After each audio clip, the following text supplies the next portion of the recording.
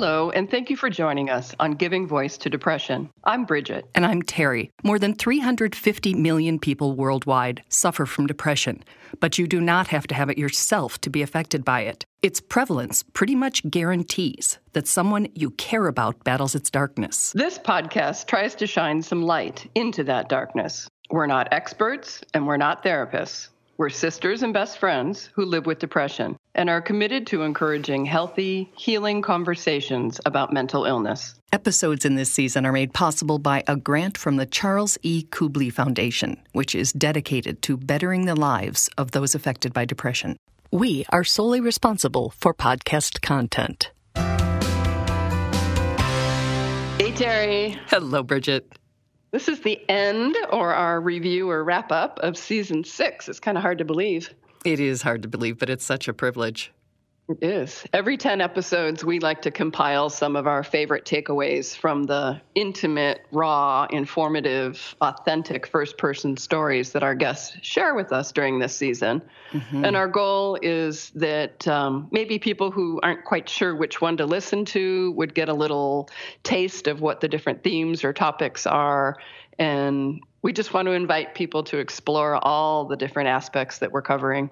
Nice. And as we were putting this together just last night, I was filled with gratitude, just a real deep sense of really respecting and appreciating the people who have come forward and shared their stories. And because they're not our best stories, they're not the ones we really want to polish up and put out there. They're stories of struggle and pain and, weakness in quotes there, because that's what we're told this is as opposed to an illness.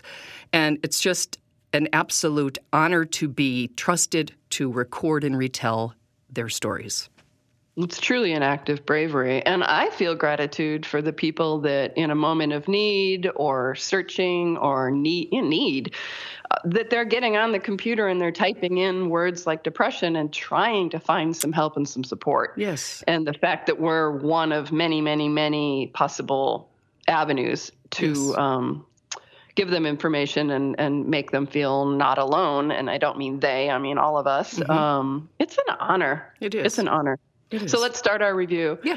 Our first episode in this 6th season was called First Responders and Depression. And Monica, who's a former sheriff deputy, thinks that people really need to know the much underreported fact that more officers and firefighters die by suicide than all line-of-duty deaths combined. She understands how a steady diet of stress and disrupted sleep and trauma, violence, and risk can contribute to depression in susceptible people, like herself. And I had been asked, aren't you afraid when you walk up to a vehicle what it's going to be or what you're getting into and if you're going to die at work? And I wasn't. I still had that feeling where I don't care if I get called to an active shooter and I have to run into the building, and if I'm shot and I die, I feel like at least that is a meaningful way to give my life versus me just taking it because I'm sad. So I wasn't afraid, I wasn't afraid of any call I went to or any vehicle that I approached, and that's a really depressing thought to have. But thinking about death and witnessing it are two very different things. And after getting a call at work that there had been a pedestrian semi-accident on the highway that turned out to be a suicide, Monica knew that she had to do something to protect her mental health. Actually responding to someone who felt the same way but decided that he was going to take his life really hit me very hard. And I had thought that I don't want to be that person, and so I needed to quit my job before I would become that person. And you can hear the rest of Monica's full episode. And again, it's called First Responders and Depression. This season's second episode was a son's journey to learn about and from his father's suicide. So in an effort to piece together and better understand both his father's life and method of death, Sebastian Slovin met with and interviewed a number of his father's friends all across the globe. And one of the amazing things about his story is that after learning from all of them, he had this life-changing opportunity to use that knowledge to help an actively suicidal man. Quick background. A friend of Sebastian's got a call that her father had just attempted to kill himself. They raced to the house. Sebastian offered to talk to the man, though they had never met. The man agreed. And I remember as I'm walking into the bedroom, I have this really clear sense, this deep sense that this is an opportunity to talk to my dad if he didn't die. There wasn't like any stress or anxiety around it. It was like, this is an incredible gift right here. And I go into this room and, it's dark and the energy is intense. The curtains are shut and, he's kind of in bed with the covers up and he's just kind of staring blank at the ceiling. And I sit down next to him and just sort of start to share about my experience losing my dad. And I have a sense of what pressure you're under, and like knowing my dad's story. And then he just starts to open up and share back to me, and we go back and forth for a while. And, I think what I came to kind of explain to him, I guess in short, was like, there's a lot of factors going on, but I would much rather have a dad around who is maybe in his own mind a failure or whatever. And there's just like tremendous value in you being just around and breathing. Mm-hmm. And, it was like nothing new to him, I don't think, but I think having the conversation was definitely a helpful reminder and a helpful thing for both of us. And he, shortly after that was like, okay, what do we have to do? And, we took care of kind of the necessary steps, like get him into a hospital, get him treatment. Oh, that line, tremendous value in you just being around and breathing. Whew. So Sebastian's story is interesting and helpful for a number of reasons. The fact that he learned a lot about living by investigating a death being just one of them. Again, his episode is called A Son's Journey to Learn About and From His Father's Suicide. And next, Cindy and Beth shared their story. This episode features an utterly amazing story of a mother's battle with guilt and depression after a car accident while she was driving that left her daughter paralyzed. Cindy took on Beth's care, but neglected her own because of the guilt.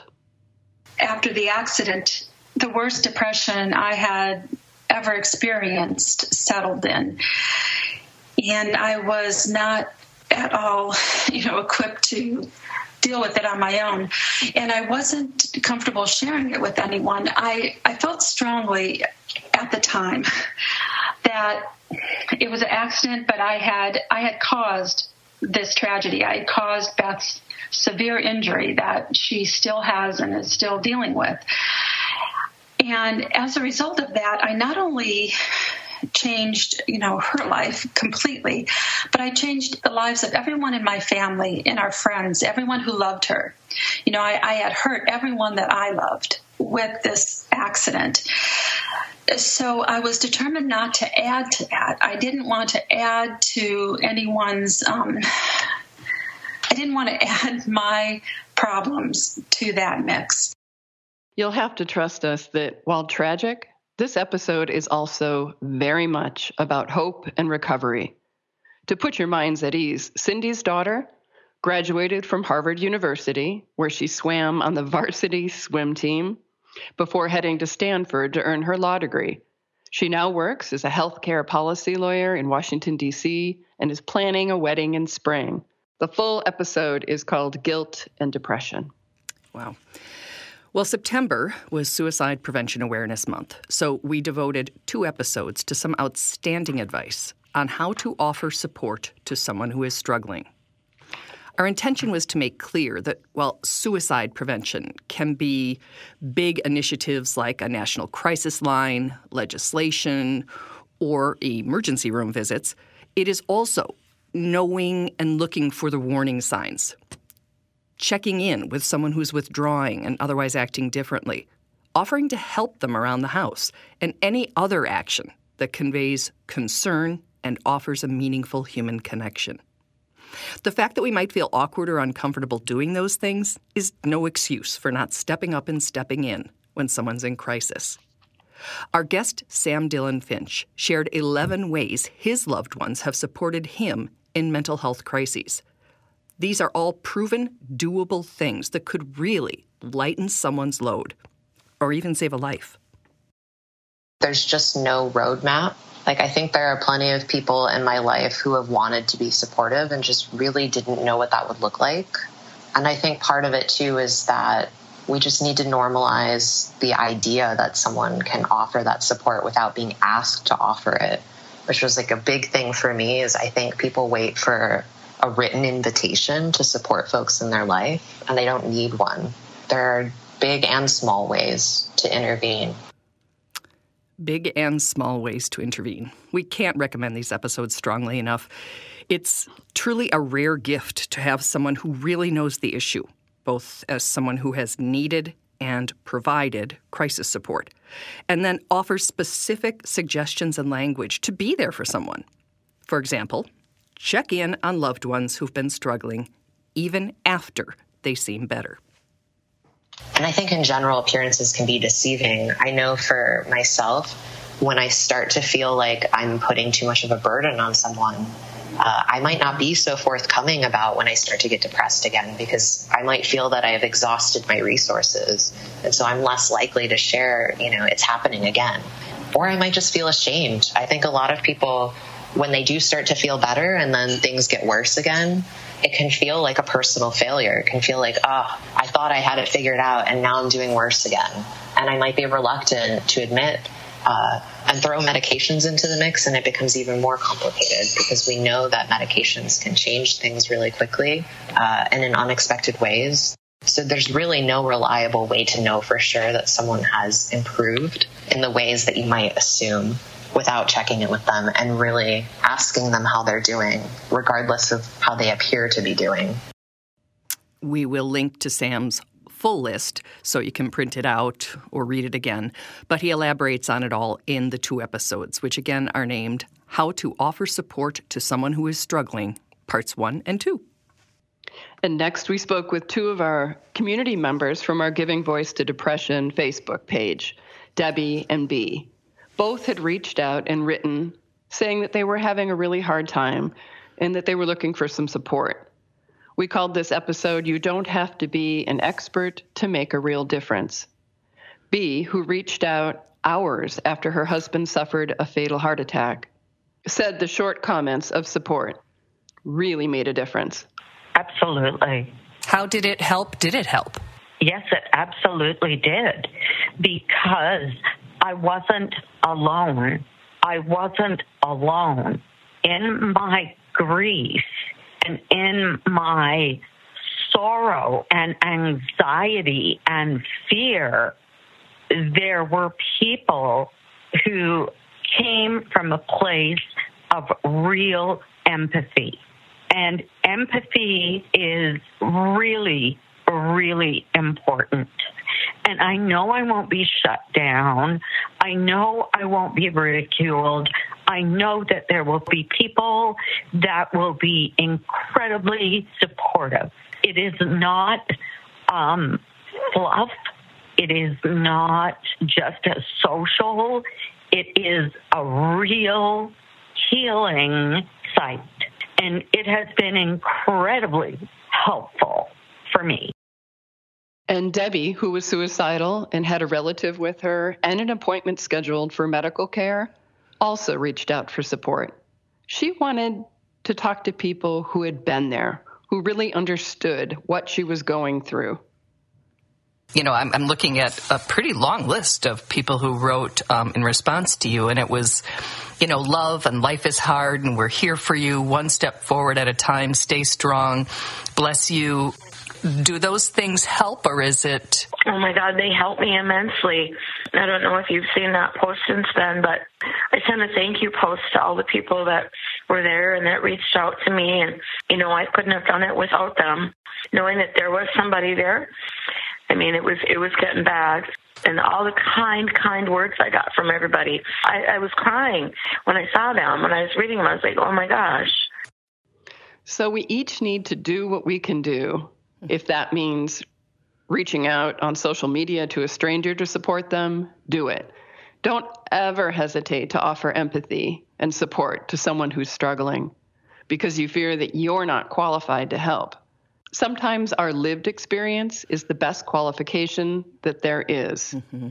There's no training or degree needed to listen with an open mind and an open heart, or to just say, I'm sorry that you're hurting. I'm sorry you're feeling this way. I'm here and you're not alone. What can I do to support you? Who would not want to hear that? Mm-hmm. The 7th episode this season featured Corinne Pertil, a woman who never, ever expected to be calling the National Suicide Prevention Lifeline in crisis. But on the darkest day of her life, she did. And she is forever grateful that a well-trained, kind young man answered her cry for help. She credits the call with saving her life. He helped me find a way out. I really just didn't know at this point what you were supposed to say. Clearly I need help, but I don't even know how to ask for it or what I should be asking for. He gave me the words to do that. And just having the language to describe something makes a huge difference. It makes such a huge difference to be able to know that there are words to describe this thing you're going through. And there are words you can use to ask for help that people will understand and that other people have used before. It's not this weird, crazy thing that has never happened to anyone. And that was wonderful. And it was just one of the most generous things that a human has ever done for me. The crisis line number she called, by the way, is 800-273-TALK. For those in the U.S. who prefer texting, that number is 741-741. Corinne reminds us that crisis lines are not just for people with no one to talk to. Because even if you are surrounded by people who would help if they knew, depression pretty actively convinces us that we're a bother, a burden, and that you really should be able to deal with it alone, all of which are lies. They are.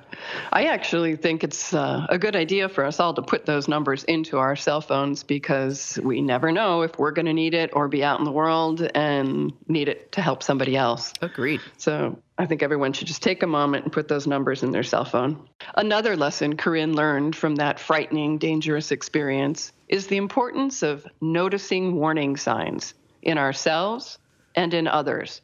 Noticing when the thoughts and the feelings are headed in a dark direction before they reach a danger zone. In her 2nd episode, Act Before a Crisis, Maintaining Mental Health, Corinne shares a tool from her self-care box, a scale that she learned from a therapist.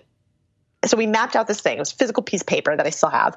And it said, okay, if 1 is a great day and 10 is your, calling the hotline on the phone in your car. What do you do, not when you're at the end, that far end of the scale, but as you start to feel things sliding from 3 to 4 to 5, what steps do you start to take? And that I found so incredibly helpful because as with pretty much all health conditions, things often are much harder to treat when they present themselves in the emergency stage. If, prevention and sort of early interventions are often kind of your best investment there. Again, Corinne's episodes were titled Crisis Lines Save Lives and Act Before a Crisis, Maintaining Mental Health, if you'd like to hear them in their entirety. And the next episode was called Let's Talk About Depression. It's a conversation with Alex Brown, a writer, working to take shame out of the mental health equation by identifying depression as a common, treatable illness and exposing the danger of the belief that we really shouldn't talk about depression. We talk about other illnesses pretty freely. I don't know why, but the mental health word doesn't have the same kind of weight that if you said, I have cancer, or I have MS, or I'm struggling with something that ultimately might lead to death. And I think it's just a societal, I don't want to say judgment, but it is a judgment in the sense of you're just sad, or you can fix it. You'll be fine. Take an antidepressant. People lose their battle to depression all the time, just like people succumb to cancer. One of our favorite quotes from Alex's essays relates to depression's invisibility. She writes, quote, "You're sick in a way that makes it easy to judge. You're sick in a way that makes you look lazy and unmotivated. You're sick in a way that makes people think asking, but why can't you just be happy, is a reasonable question. Like this is all some choice. Again, Alex's episode is called Let's Talk About Depression, and it was the last one of the season, other than this summary. The past 2 seasons, Terry, have been sponsored by the Charles E. Kubley Foundation, and I just want to say thank you so much for allowing us to reach out and support others. We couldn't have done it without you. Thank you. We're going to take a little break, a couple of weeks, because we have to find new funding, and we also have to do the interviews to start Season 7. Yes.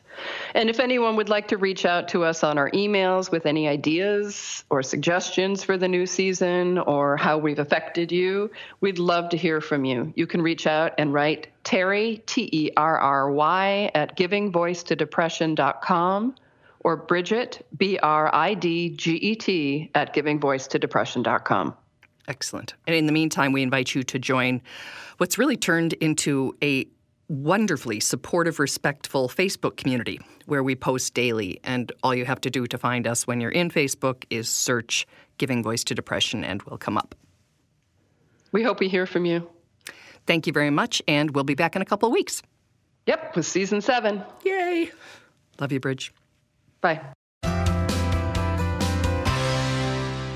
We hope that these shared stories bring out a little more understanding or help people articulate their experiences of depression a little more clearly or more freely. Thanks to everyone who's digging deep and finding the words and finding the courage to give voice to depression. You can find all the other episodes, some resources, and a blog on our website, givingvoicetodepression.com. And you can find the podcast most of the other places that you find podcasts.